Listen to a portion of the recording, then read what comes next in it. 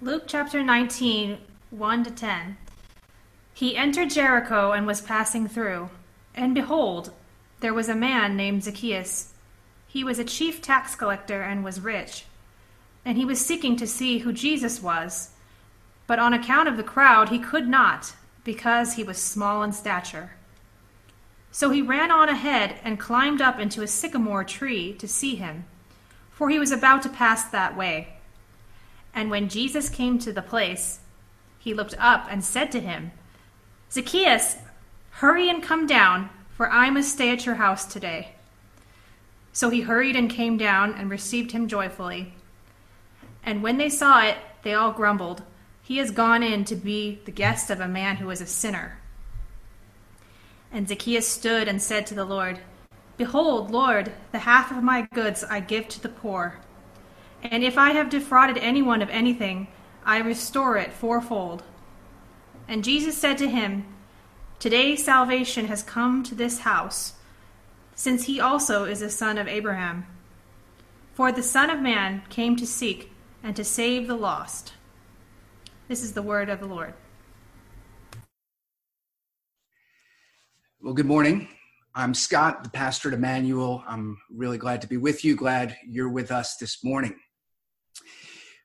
Our sermon series that we're in now, that will take us to Labor Day, we're looking at redemptive stories. We're looking at individuals that meet Jesus or somehow come in contact with the Christian message and the trajectory of their lives are changed.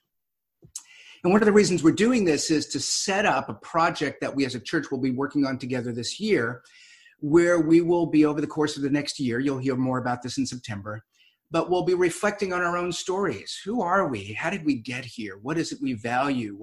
What needs fixing? These kinds of questions we'll be reflecting on, but unlike, maybe there's a lot of people that are reflecting on those questions, but we're also going to be reflecting on God's redemptive story.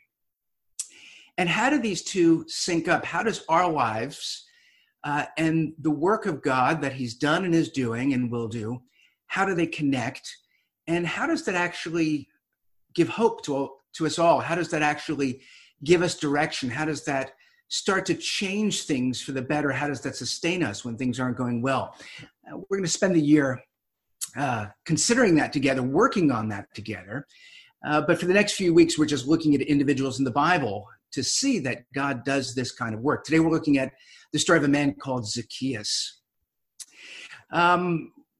This is sort of a well-known story, and one of the things that's well-known about it is not only is he this unusual, sort of colorful guy as we imagine him, but as Jesus somewhat surprisingly calls him and goes to his home, it brings about the kind of joy that changes his life in terms of his actions, his choices. It's a story where there's restoration. And the story ends with Jesus saying something that's one of his famous sayings, and that's verse 10, "The Son of Man," that's one of the ways he referred to himself, "the Son of Man came to seek and to save the lost." And so as we look at the story of Zacchaeus, we need to have those words of Jesus in mind, because they're part of this story. I want to begin with this idea of being lost. What does it mean to be lost? Jesus comes to seek and save the lost. How is that at work in the story of Zacchaeus? The imagery of being lost is actually quite helpful for us to reflect on our lives, on the story of the Bible, because all of us have had some experience of being lost, of not paying attention, of winding up where you didn't expect to go, of not getting to where you wanted to go, and then having to deal with that situation and whatever could be the fear or the anger or the confusion or the resentment of not being able to get out of it. All of us have some component or some experience of that. And it helps us then imagine, well, what is from God's perspective the Bible saying about humanity? What is my life and my pursuit of a good life and pursuit of being a good person and morals and meaning and God and all of these things? The description that we're lost is vivid, but the question is, does that apply to us? Is it accurate? Is it the same? When we think about being lost in the Bible, and if you even stay just within Luke's gospel, in a few chapters earlier, a number of chapters earlier, Jesus tells a few parables about a woman who loses a coin and then rejoices in finding it. And there are these parables of things that are lost and found, but one of the stories involves a human being. And when we think of what does it mean to be lost, that story often informs from people who are familiar with the Bible. And it's a parable called or sometimes referred to as the parable of the prodigal son. It's about a man who insults his father by demanding his inheritance while his father's still alive, to go off and to live what he imagines to be the good life. But you follow his story and he runs out of his resources and he winds up in with the wrong people and his life is miserable. And then he goes back hoping to be received. And what we find, instead of getting a resentful, punishing father, there's this waiting father who rejoices, and his words are, "My son was lost, but now he's found." And you see that kind of story frequently in the church, that people wander off and make a ruin of their lives. And that's the amazing grace of God, the picture of the Father who waits, who wants us to return. And so we think some people's stories are about being lost. Zacchaeus doesn't seem lost because he hasn't gone anywhere. This is not like the prodigal who wanders away from his father's home and land and possessions. Jesus is going through Jericho. And we looked at a story last week that happened in Jericho, the story of Bartimaeus. This is the same time period. This is the week before Jesus shows up in Jerusalem. He's heading to Jerusalem. He's been telling his disciples he'll be betrayed. He's going to be killed. The disciples don't fully understand this. But now we're coming into that week where Jesus enters Jerusalem. And he's going through Jericho, and there's Zacchaeus. But how is Zacchaeus lost? Because Zacchaeus, who's referred to here as a child of Abraham, a descendant of Abraham, is among Abraham's people. He's living relatively close to Jerusalem. He's interacting with Jewish people, the Hebrew people, the descendants of Abraham. Why would Zacchaeus be described as lost? And Zacchaeus didn't go anywhere in terms of proximity, but we don't know much about Zacchaeus. But one of the things we know, verse 2, he was a chief tax collector and he was rich. So his being rich, riches in the Bible are not in themselves a problem, but how he became rich is clear to us. He was a chief tax collector. So he wasn't simply one who collected taxes, but he helped coordinate a more efficient system of collecting taxes, which would have been a problem for the descendants of Abraham because they were ruled by the Roman Empire. So they weren't taxes being paid to the temple so that the worship could continue, but they were taxes being paid to the Roman Empire, who nobody wanted. And not only were the tax collectors taking money, because after all, look, this is how government works. Maybe you could head up to Athens and try to interact with the Greeks and see what Plato and his Republic has to say about taxation and citizenship. But at the end of the day, the tax collectors in Israel, somebody like Zacchaeus, became rich, not because Rome rewarded him, but because Rome gave their amount and the tax collectors would increase what they would collect. They explicitly stole. And so in this way, Zacchaeus was lost. He hadn't gone anywhere. He seems to be not somebody who's lost, but somebody who's thriving. He's wealthy. He's prospering. His life is working for him. In what way is this guy lost? Well, here he is. He's a betrayer of his own people. He's dealing in such a way that his gain is coming at the expense of others, that people would rightly look at some of the poverty. Why is a guy like Bartimaeus begging in the city? How come the taxes aren't helping him? Well, that's not how the taxation system worked. Why is Zacchaeus getting rich while others are becoming poor? There's something wrong. And the imagery we get in the language of Jesus in this passage is describing Zacchaeus and people like him, all of us, that he's lost. He's wandered from the true way. He's not walking with God. He's among God's people. We don't know what beliefs he would have professed, but his actions indicated he was not walking the honorable path, but he had gone after what his heart desired. He put himself before others.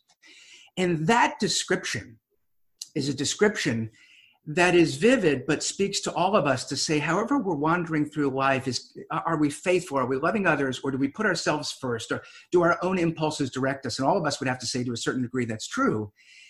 how many choices, how many selfish choices can you make before you find yourself wondering, where am I? How did I get here? Or simply saying, I want to grow in my relationship to God, but having no idea who God is or how to get back. And as we reflect on our own stories and wonder, how did we get here? There's a book that I've been thinking about in the last couple of weeks, Power of Habit. And there's other books like it, where it talks about the choices we make, and sometimes we think that we have to have these defining moments, but sometimes life is a series of small choices that we keep making, and we make them out of a paradigm of how we learn through life, of how to relate to the world. And the Bible says at least two things that are relevant to this. One, human beings are sinful. It's within us. It's not simply that something happens to us, but our nature, our instinct is to put ourselves first. And at times, if it's at the expense of others or if it's in a disregard to God, we're willing to do that. And then we live in a world, because that's how the world works. The world is broken. And so the sinful person interacting with the broken world means we're constantly making choices. But our choices, one at a time, are not leading us towards a path of joy and generosity, but they lead us to places of isolation, of brokenness, where we do harm, where we wind up suffering.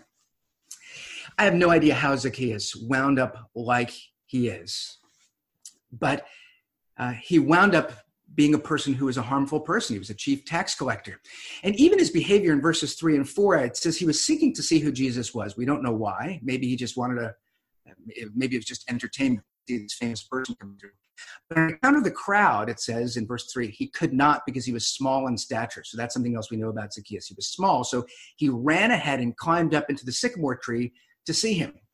So his being small is only noted because it explains why he wound up in the tree and why he wound up being seen by Jesus. But it does create a picture, sort of symbolically. Here's a guy, this seems to be what he does, that why didn't he push his way to the front of the crowd?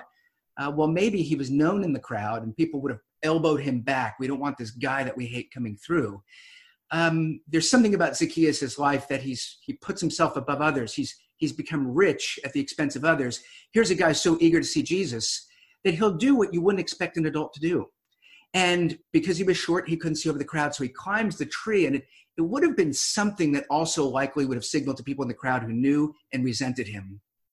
There's another example that he's not one of us. He doesn't play by the rules. He doesn't fit in with society, but he thinks he's better than us. He puts himself above us. And so how did Zacchaeus become that person? And we don't know.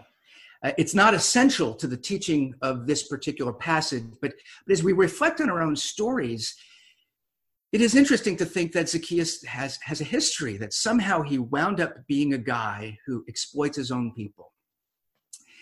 And there could be so many ways of explaining this. We could do it through neurology or through biology, and maybe there was just something about the way he was wired that he just had no empathy, no compassion for people, and he acted selfishly. We don't know that. Another way that we explain things, though, is through people's experiences. And one thing that we know about Zacchaeus, he was short. I have no idea how that played into his life story, his identity. But if we're not talking about Zacchaeus, if we're talking about ourselves, what is it about human beings that we find ways to mistreat people? And when you're young, you're 5 years old, 6 years old, we don't have sophisticated sociological categories, but we could spot when somebody has some vulnerability, who the kid with the big ears, or the person who doesn't have nice clothes, or the kid with the bad handwriting, or the kid who stutters, or the kid who's short. Somehow we pick up on that. And none of those things should be a problem. And on the one hand, we'll learn them through society, but there's also something instinctive that intuitively we know. And so what could the story of somebody who is short, has always been short compared to their peers, imagining the 5 or 6 years old, kindergarten, first grade, and there's a table where other students are coloring, and they have crayons and they have paper, and the kid goes to join them, and all it takes is one person to make a joke about their being short. And it could be somebody who's mean, who's selfish. It could be somebody who's trying to be funny. But the joke is made, people laugh. And now that's not necessarily defining it or determinative, the short kid who has had a joke about him and had people laugh at him can experience that in many ways. He may laugh and think it's funny. He may not be concerned at all about it. He may not think his being short is a problem. But there's something that most of us would say in that situation, whatever the intentions were, that most of us would probably be bothered a little bit. Our feelings would be hurt. We might get angry. We might be sad. Not everybody, but all of us have something where if we get poked at, we're vulnerable. So a 5 or 6 year old kid being laughed at for being short, that also doesn't determine things. Even if we know that they're bothered by it, they're hurt. There's lots of options, lots of things you can do. What do you do in that moment? I'm going to give 2 examples of, who knows how many possibilities there are, but 2 examples of the way it could play itself out. So you may have a kid who at one point somebody made fun of him and he said, "I don't like that." And then people laughed even harder. So the lesson is, okay, here's a situation. Now I'm hurt because somebody made a joke. Others laughed. So let me try something new. Let me try not telling people that I'm upset, but let me try laughing so that I fit in with them and hope that the conversation moves on. So let me just try that. I'm not going to say that I'm upset. I'm not going to show I'm upset. I'm just going to laugh. And then sure enough, everybody goes back to coloring. Now I have a place at the table. And I've learned something about the world. At only 5 or 6 years old, I've learned that actually if you show that you're hurt, it brings more hurt. But if you pretend you're okay, then you don't have to deal with it. That's not necessarily life defining, but it's something we learn. And somebody could remember, they could in their 20s or 30s could say, "I remember this time I was 5 years old and somebody made fun of me for being short." But this kind of thing happens all the time. We don't remember it. And so you may find yourself wondering as an adult, how did I get to be the kind of person that I feel a lot of pain, but I don't talk about it. I don't speak up. I don't rock the boat. And yet I also don't know how to handle my pain, my suffering. So that's one way it could work out. But here's another way that it could work out. And again, this is just imagining life stories. Another way it could work out is the 5-year-old kid hears somebody call him short. And it's not just that there's one mean person, but everybody laughed. So now I'm not just hurt because there's this one mean person, but I'm resentful to everybody. So what I'm going to do is show people you can't do this. And so I'm going to go to the table and I'm going to knock all the crayons off the table. How do you like it now? And so now you have a group of 4 or 5 kids. One person laughed, not knowing why. They just heard there was laughter and they laughed. One person was mean and thought that it was fun for somebody to make fun of the other person. One person felt bad laughing, but sort of thought it was funny. We don't know what's going on with this group, but now that whole group is angry. And so now you have a way of relating. Now I've done something that has made you all mad. Now it's recess time and you're playing and I want to come over to you. And all it takes is one of the people at that table to say, "We don't want this guy with him," the guy that just comes over. It's not that there's anything wrong with us. We're not overly sensitive. He's the kind of guy that just gets angry and destroys things. We can't have that. And so what does that person learn? The person could learn a lot of things, but the person could learn, hey, you know what? This is a cruel world. Nobody's looking out for you. And if you show your weakness, people will take advantage of it. So heck with them. You watch out for yourself. And if anybody bothers you, you have to advocate for yourself against others. If they've got the crayons and you want it, be nice to them if it works. If not, take the crayons from them. Now, I have no idea what Zacchaeus experienced. I have no idea how he got to be a chief tax collector. But certainly we can imagine that here's the picture of this guy who's put himself above the crowd, doing what socially polite adults wouldn't do, climb a tree like he's a little kid. He's so eager to see Jesus. He's not socially aware. How did he get there? I don't know. But somehow he learned in life that this is the way of success. This is the way to make a life for yourself. And people rightly would have resented him. But Jesus describes Zacchaeus' condition as being lost. That there's something wrong here, that you're prospering at the case of others. There's something wrong that you don't care about others. There's something wrong that it's not simply that you don't fit in with the crowd as if Jesus wants us to be conformist, but you don't fit in because you have no connection. People resent you and you don't care. That's not us. We don't all wind up that way. Some of you would say, yeah, that's me. I'm aggressive. I'm going to get what I want. I don't care. But all of us could say, somehow I've learned to deal with the world in a way where I no longer know how I got here. I don't know why I can't deal with my emotions. I don't know why I don't like being ridiculed. I don't know why I'm one who makes fun of others. I don't know why I prefer to be alone. I don't know why I never confront my problems. And when somebody's mistreating me, I just pretend that everything's okay. We don't always know how we got here. Sometimes we do, and that gives us the benefit of being able to rethink through things. But somehow we're dealing with ourselves as adults who have arrived somewhere. And then we say, what do we want? Well, I want to be happy and I want to be good. And Jesus comes as the model and I want to be like him. And we find ourselves wondering, but how come I'm not? How come I'm not doing that? How come I learn this principle, but I don't do it? How come I do the things I don't want to do? How come I act despite my own interests? How come not everyone likes me? How come social situations don't always work out? And there's this imagery here, which is to say, hey, do you feel like you're lost? And sometimes it's the person who's made an utter mess of themselves, like the prodigal, who sees it. But most of us find ourselves at some place wondering, I don't know how I got here. I don't know what's wrong, and I don't know what's next.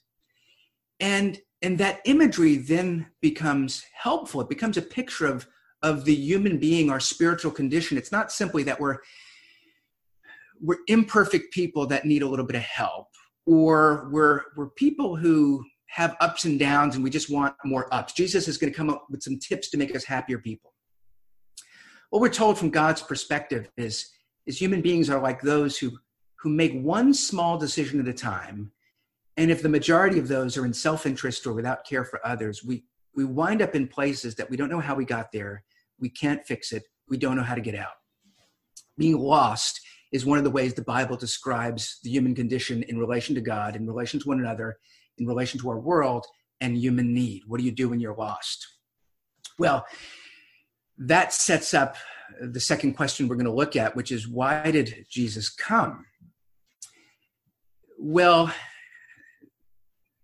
that's a helpful phrase when Jesus says, I have come to seek and to save the lost. He comes seeking. He comes searching after. God cares about his wandering people, and he sends Jesus to go after them. When Jesus uses the language of being lost, it's not a derogatory way of speaking distinctly, shamefully about Zacchaeus. It's a way of describing what Jesus is doing, which shows not simply how we understand Zacchaeus' situation, but how we understand the nature of Jesus, who he is and what he has come to do. He has come to seek those who are lost. And so there's a surprise in the story. We have the whole story, and it's kind of a nice story because it ends neatly, and therefore I think it's become one that we just appreciate, we learn a lot from. But it could have gone a lot of directions. Jesus could have called Zacchaeus, and Zacchaeus may have said, wonderful, I have salvation, and now I'm going back to exploiting. That would have been a dissatisfying story. But whatever the case is, the surprise, certainly for the crowds, and we should appreciate as the reader, is that of everybody in the crowd, why does Jesus call Zacchaeus and want to come to his home? That's verse 5. When Jesus came to the place, he looked up and said to him, Zacchaeus, hurry and come down, for I must stay at your house today. Zacchaeus was probably surprised. What on earth? I just came for a view. This is the greatest day of his life. The crowds were surprised. Why on earth would Jesus want to get together with him? The 21st century reader shouldn't miss that there's that surprise that Zacchaeus was not a moral person. He was not an honest person. It wasn't that he was proactive. He was a bit of an outcast. He put himself above others. It's surprising that Jesus would call him by name.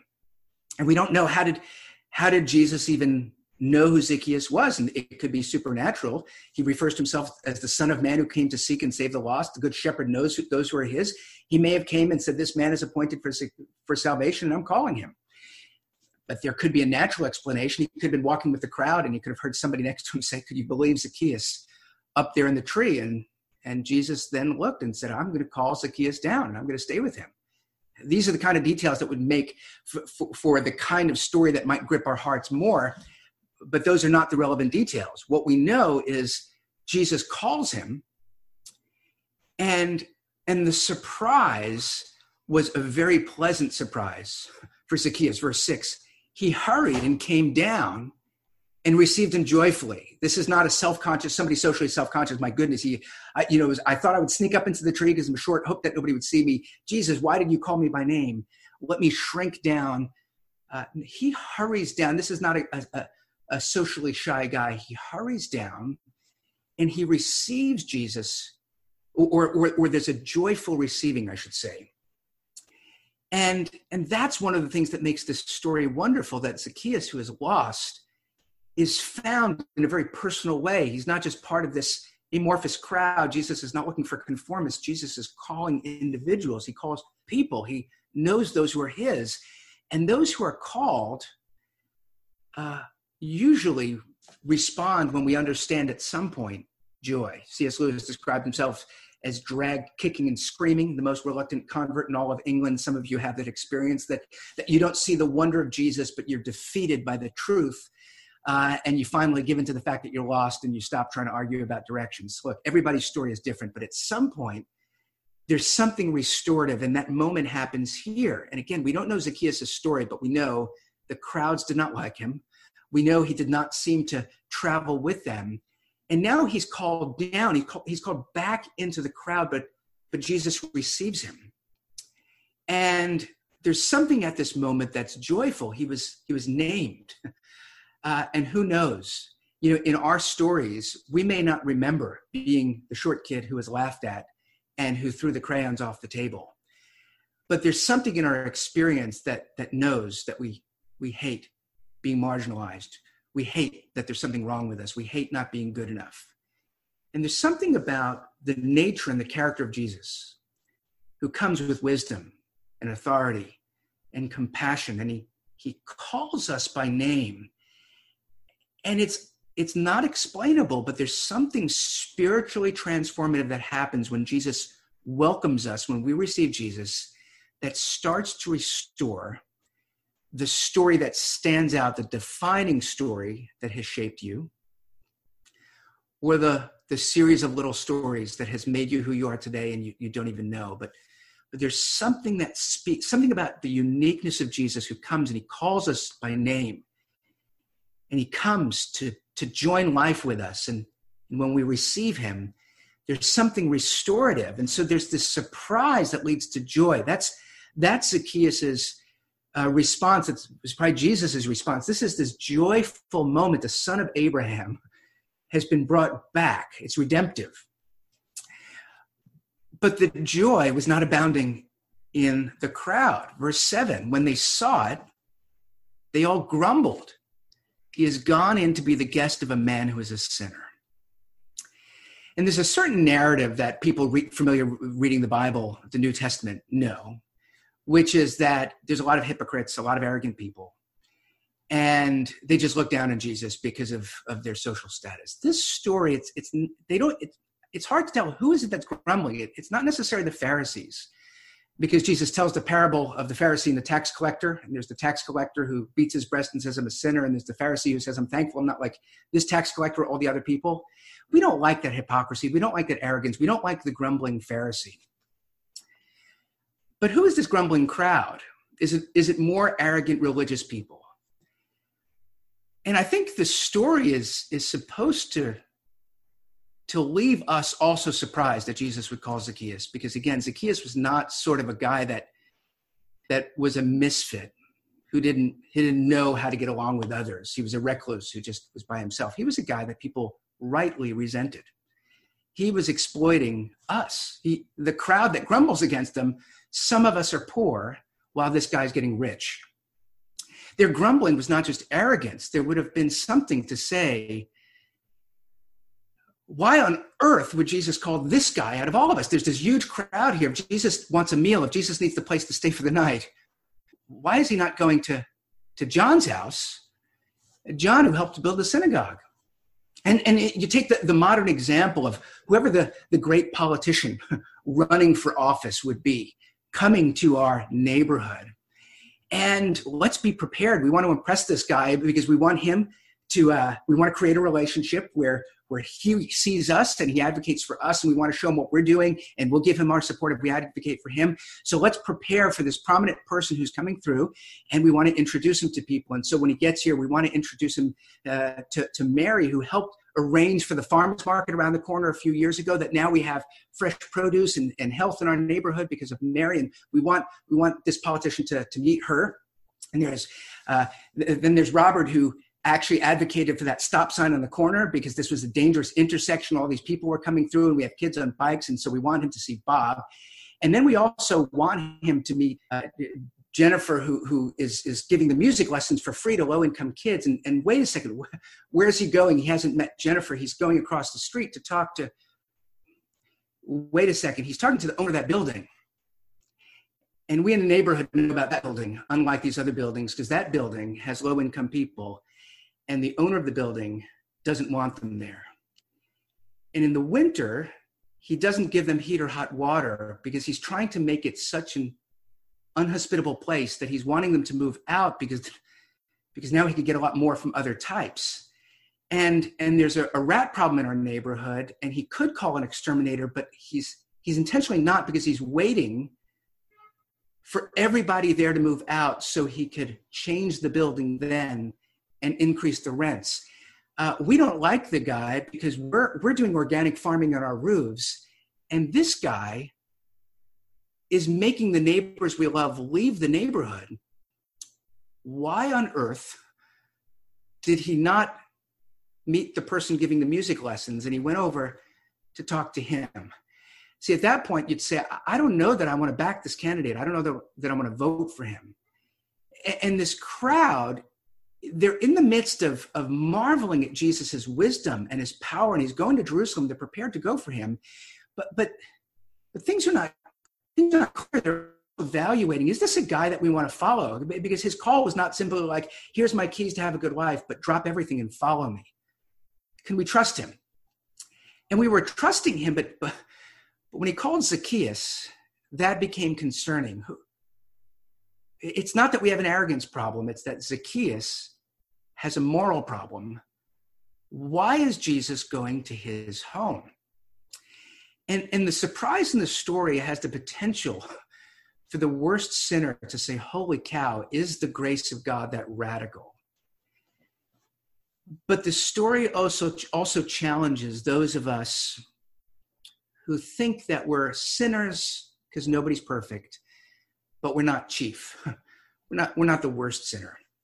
And so the interesting thing about this story is one component of it before the resolution, because this is happening before the great climactic moment where Zacchaeus promises a return. He's going to give back. He's going to restore. That's what makes this story wonderful. That hasn't happened yet. Jesus calls him in the midst of his sin, come down. There's joy. And the crowd evaluating would say, boy, do we want to follow this guy who hangs out with people like him? Sure, it was understandable he came to us. Look, we're not perfect, but we're trying our best. We're sons of Abraham. Why on earth would he go to him? And it raises one of the things that expose the depths of our need, the fact that we're all lost, which is, why on earth would we ever resent the generosity of God? Isn't God's generosity one of the chief attributes that we want to take hold of, that we want to build our lives upon it? Well, we like when God is generous to us. But what does it mean that God is generous? When he accepts sinners, what kinds of sinners does he accept and what kind does he reject? Does he accept the kinds of sinners we are, but does he reject the kind of sinners that we all 100% agree don't belong? And when we see that God might just extend generosity to that kind of sinner, if our instinct is not to rejoice and to say, God is even greater than I thought, but our instinct, and for most of us it is to say, boy, am I wrong? Because I believe in a God of justice, in a world that should be just. Does God's generosity trouble you? And I suspect for most of us at some point it will. That's part of our life story, that the thing that should give us the greatest joy and assurance, because all of us wander, at times becomes an area that makes us think, I don't know if I believe in Jesus. I don't know if he's credible. I don't know if I want him. And this is what we see, that wherever Jesus goes, there's always something about him people are drawn to. Everyone has something compelling. But there's always something where people say, but I don't know. I'm not going all the way. I don't like this. And we're fully convinced, we're fully confident in our own ability to evaluate. And the Bible says that's a demonstration that we are all wandering in the dark. We don't know. When God sends his son, when the Son of Man comes to seek after those who are lost, and the lost are like, I'm going to wait for the next guy to come and give me directions. It shows the nature of humanity. What is it about God's seeking after us, God's pursuing us, God's generosity that doesn't overwhelm us with joy? What it is somehow we've been formed in a distorting way where the reason we can't seek after God is because we no longer know what the criteria is. Our minds are not such that we could find our way to God. But this is why the story is such an exciting story, because Jesus finds his way to us. Jesus comes to seek and to save those who are lost. And so yes, Zacchaeus is lost. And if you're willing to acknowledge it, we too are lost. But Jesus comes to seek after us. He comes to pursue us. That's the nature of God. But he doesn't simply seek us, but he saves us. So how does Jesus save Zacchaeus? We're talking about his story. Verse 9, today salvation has come to this house since he is also a son of Abraham. Salvation has come. We're looking at a story of salvation. It's not simply that Zacchaeus had a moment that he could brag about, that he met a famous person, but this is a life-transforming story. We see the seeds of it here. He's also a son of Abraham. In what way? Well, genetically, biologically, he was exploiting the descendants of Abraham, even though he was a son. The Bible is filled with stories of brothers who do this. In what ways is he a son of Abraham? Well, certainly in that way, but what is it that marked Abraham in his generation? Well, when God came and visited, Abraham showed hospitality and welcomed him. It wasn't simply his biology, his lineage, his descent, but Abraham was one who welcomed God and became a friend of God, as he's described in James. There's something about Zacchaeus, for everything wrong with him, that there's something that he receives Jesus. And Jesus is about to go to Jerusalem within a week, to his own city, the climactic moment of the law and the prophets, and his own people will not receive him, the sons of Abraham. But Zacchaeus too is a son of Abraham. And there's a demonstration of the faith of Abraham, that when God comes and visits, he sees his need and he sees the generosity of God, and he joyfully wants to respond with generosity. That's what makes this a redemptive story, that salvation has come to Zacchaeus. Why? Because Zacchaeus gave back, promised to help the poor, promised to restore what he had the people he had frauded. And that's what's helpful about the order of how things unfold. Jesus calls him, not because Jesus is in a fundraising trip. Once Zacchaeus pledges to give money, he doesn't say, well, I'm going to come to your home. But he calls him, come down. He says, I want to come to your home and stay with you. And the response of the saved, the one who has joy, is to realign his life, to start to repair what was broken. Salvation comes, we know salvation comes because the evidence of God's gracious working. Jesus calls him by name, and then Zacchaeus is changed. And that's the picture of what happens, which, as we think about our own stories of being lost, to know that Jesus comes and calls us. He calls us by name, not simply because he happens to be passing by, but because God sends him to seek after us. But when he calls us, he wants to join his life with ours. And there's going to be a change, a restoring. But what's vivid about this picture is Jesus calls Zacchaeus down. And that's what the crowd is not yet understanding. It's not that Jesus loves the wicked in their wickedness. It's not that Jesus doesn't care about what has been done wrong. But he sees Zacchaeus, who's put himself above the people. And he doesn't come and throw salvation up, but he says, Zacchaeus, come down quickly. He calls him down. You've put yourself up above that, but you need to come down. And here there's this picture of what Isaiah prophesied, that when his servant came, the mountains would be brought low and the valleys would come up. When Jesus restores the sinner, it's not just a redemptive story about Zacchaeus, but Zacchaeus, you need to come down. And Zacchaeus comes down and says, I'm going to give back to the poor, and I'm going to restore fourfold what was given to me, that now there's a bringing back up. Abraham's descendants, the community was broken. Things had gone such that Jesus is not about loving people for all the wrong that they've done. He loves people who have done wrong.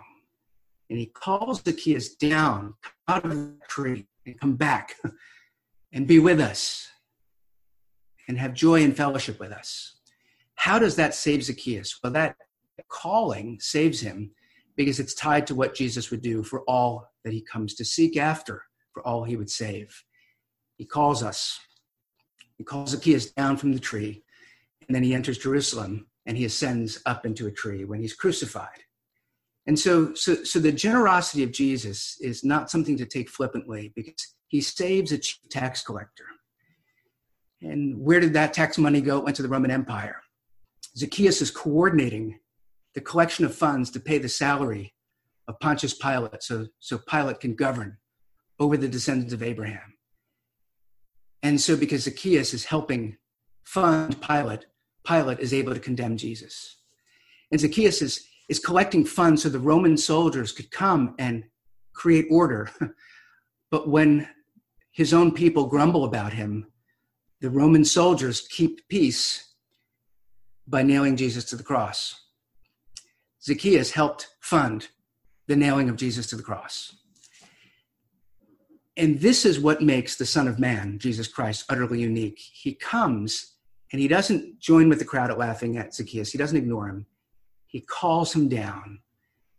But he goes up not to the place of honor, but he goes up to that place where in our pride we try to put ourselves above others. And he receives the rightful reward, which is the grumbling, angry crowd who wants to kill us and cast us off. The thing is, Jesus was righteous, and the crowd was wrong for grumbling against him. But they had no chance to repay Zacchaeus for what he had done. But Jesus goes and bears the payment for what Zacchaeus has done, so that while Jesus is cast off, Zacchaeus could be received among his own people, and his own people can be brought to restoration. And that's the picture of the redemptive work of Jesus. Jesus comes to seek and to save the lost. And for any of us who say, I don't know how I got to be 20, 30, 40, 50, 60, and such an angry person. I don't know why I don't bother to go along with other people because I find them boring. I don't know why I'm willing to do certain things when nobody can see me. We don't know how we got here. But what we're told is Jesus calls us. He calls you in the pit of your darkness. He calls you in your moral arrogance where you think you know where you are, but you don't. But understand the generosity of God that he comes and he calls us by name and says, I want to meal with you. I want to stay with you. And the response of Zacchaeus is one that's joyful. Verse 8, behold, Lord, the half of my goods I give to the poor. Yeah, and if I have defrauded anyone of anything, and people would say, and you have, I restore it fourfold. There's something about the greatness of the grace of Jesus that gave him a joy that meant above and beyond what God has done, what I've seen God do for me. I can never repay him, but that's the kind of life I want to live. And that's what an experience of grace does. When Jesus seeks and saves after us, when we're no longer lost, but when we're found, when we're no longer wandering but on our own, but we're now on the path that Jesus sets before us, there's meant to be a joy that comes from being one who is grateful to the one who leads us, so we follow, but also to now restoring our lives. What is it that went wrong? And you may remember it and you work it through in a gospel way, or you may not remember it. You may just say, somehow I got to be a problematic person. And yet my story is realigning. I'm now going somewhere. There's hope. And that's what happens with the new community. And so Paul writes to the Ephesian church. There's a verse that I think is helpful. It's just a kernel of how this kind of teaching gets applied. Ephesians 4:28. Let the thief no longer steal, but rather let him labor, doing honest work with his own hands, so that he may have something to share with anyone in need. And it's that story, not saying let the thief no longer come among God's people. It's let him no longer steal. Let him stop what he's doing and understand the wrongness of his ways, that this is the ways of being lost. Come back. You're called. Don't steal anymore, but all that skill you acquired, there's got to be some honest way that all of that hard work and all of that intuition you have. So do it honestly with the same zeal, but now do it not so that you could take from others and defraud others, but do it so that if the Lord gives you success and you have more than you need, that you can share. That your life is not about taking from others so you can have a better life, but your life is about following Jesus and joyfully doing all you can, and he will give you an abundance so that you can share with people in need. You know, in that parable that Jesus has just told earlier, the Pharisee and the tax collector, we always think, is Jesus more likely to come to the Pharisee, or is he more likely to come to the tax collector? Zacchaeus was the chief of tax collectors, so clearly he comes to them. But Paul was a Pharisee. When he describes his rising the ranks, there's a famous passage when he writes to Timothy, the young master, and he talks about his own example. He says, Jesus came to save sinners, of whom I am chief. And so what happened that the Pharisee could look at the chief tax collector and start to rejoice that God would save him, and to say, now I've learned that I actually was the chief of sinners. And Paul, like Zacchaeus, would say, I've come to be willing to lose everything for the surpassing greatness of knowing Jesus Christ. That's when we know we're found, when we stop questioning, does Jesus fit our paradigm? Will he give me the life that I like? Does he do the kinds of things that I want to do? And when you realize, I have no idea how to get where I want to go. And Jesus comes and he calls me, and that's a good thing. That's a joyful thing. That's a hopeful thing. And I'm willing to make that my new way of life. When you do that, the evidence, the fruit of repentance, the fruit of salvation in your life works, and that following that path is about realigning, restoring everything. And so some of you need to not simply repent in private of the prayer of the wrong that you've done, but you need to rise from that. You need to go fix it with the person you've done wrong to. That's part of the work of Jesus saving sinners, is not just so individual sinners can be freed of a coming penalty, but that freed sinners could come back together and be the redeemed community. And that's what we see in the story of Zacchaeus. He was lost, but Jesus came to seek and to save him. And so here's just 3 quick questions for you. 1, do you hear Jesus call you? That's the nature of the Christian life. We don't find God. God comes and finds us. Do you know that he comes to call you? He does. It's by his Spirit. And will you come? And if it's the first time, come. And if you've been a Christian for a long time, but you're still wondering, where am I going today? Follow him wherever he's leading you. Here's the second question. Is there any joy in your religious life, or is your hope that paying your religious dues will bring you joy in the rest of your life? There's something about this restoration that says being found reorients the whole rest of my life. My fundamental problems will be addressed through Christ. And that's hopeful. And so do you have joy? Is there a sense in which Jesus coming to you is so good that there's a satisfaction? There's meant to be, and it's not instinctive to us, but it's part of spiritual growth. And here's the third thing. Are you a repenter? It's not simply that you acknowledge that you've done wrong, but is there a new way of life that when you do wrong, you'll learn not to make the excuses. You'll learn not to justify it. You'll learn not to cover it up. But you'll learn that if I'm going to follow Jesus, I'm going to make things right. Is that how you're striving to live every day, the small decisions? We got wherever we got by a bunch of small decisions, and there may be a life-defining moment. Some of you will have some awesome life-defining moment where you will do something great for God. Most of us, the struggle is daily. Today, are you going to do the next great thing for God with honor and integrity? And if you didn't, will you remember the generosity of God and stop and acknowledge that you're wrong? And will you fix it? And that's the nature of the Christian life. That's what we get from Zacchaeus. Zacchaeus was a chief tax collector, but he's a descendant of Abraham. He's part of the community who believed and was called by Jesus. And you can be too. And so let's follow him. I'm going to lead us in prayer now. And so let me pray for us. Our Father, maybe we don't all see how we're all lost. Some of us, by all human standards, are decent people, Lord. We're thankful for that. But Lord, none of us on our own will find you because we we continue to do the selfish thing. We continue to let our shame hover over us. Lord, you tell us that you who sit enthroned in the heavens, we would not find you through our wisdom or our power or our life reform.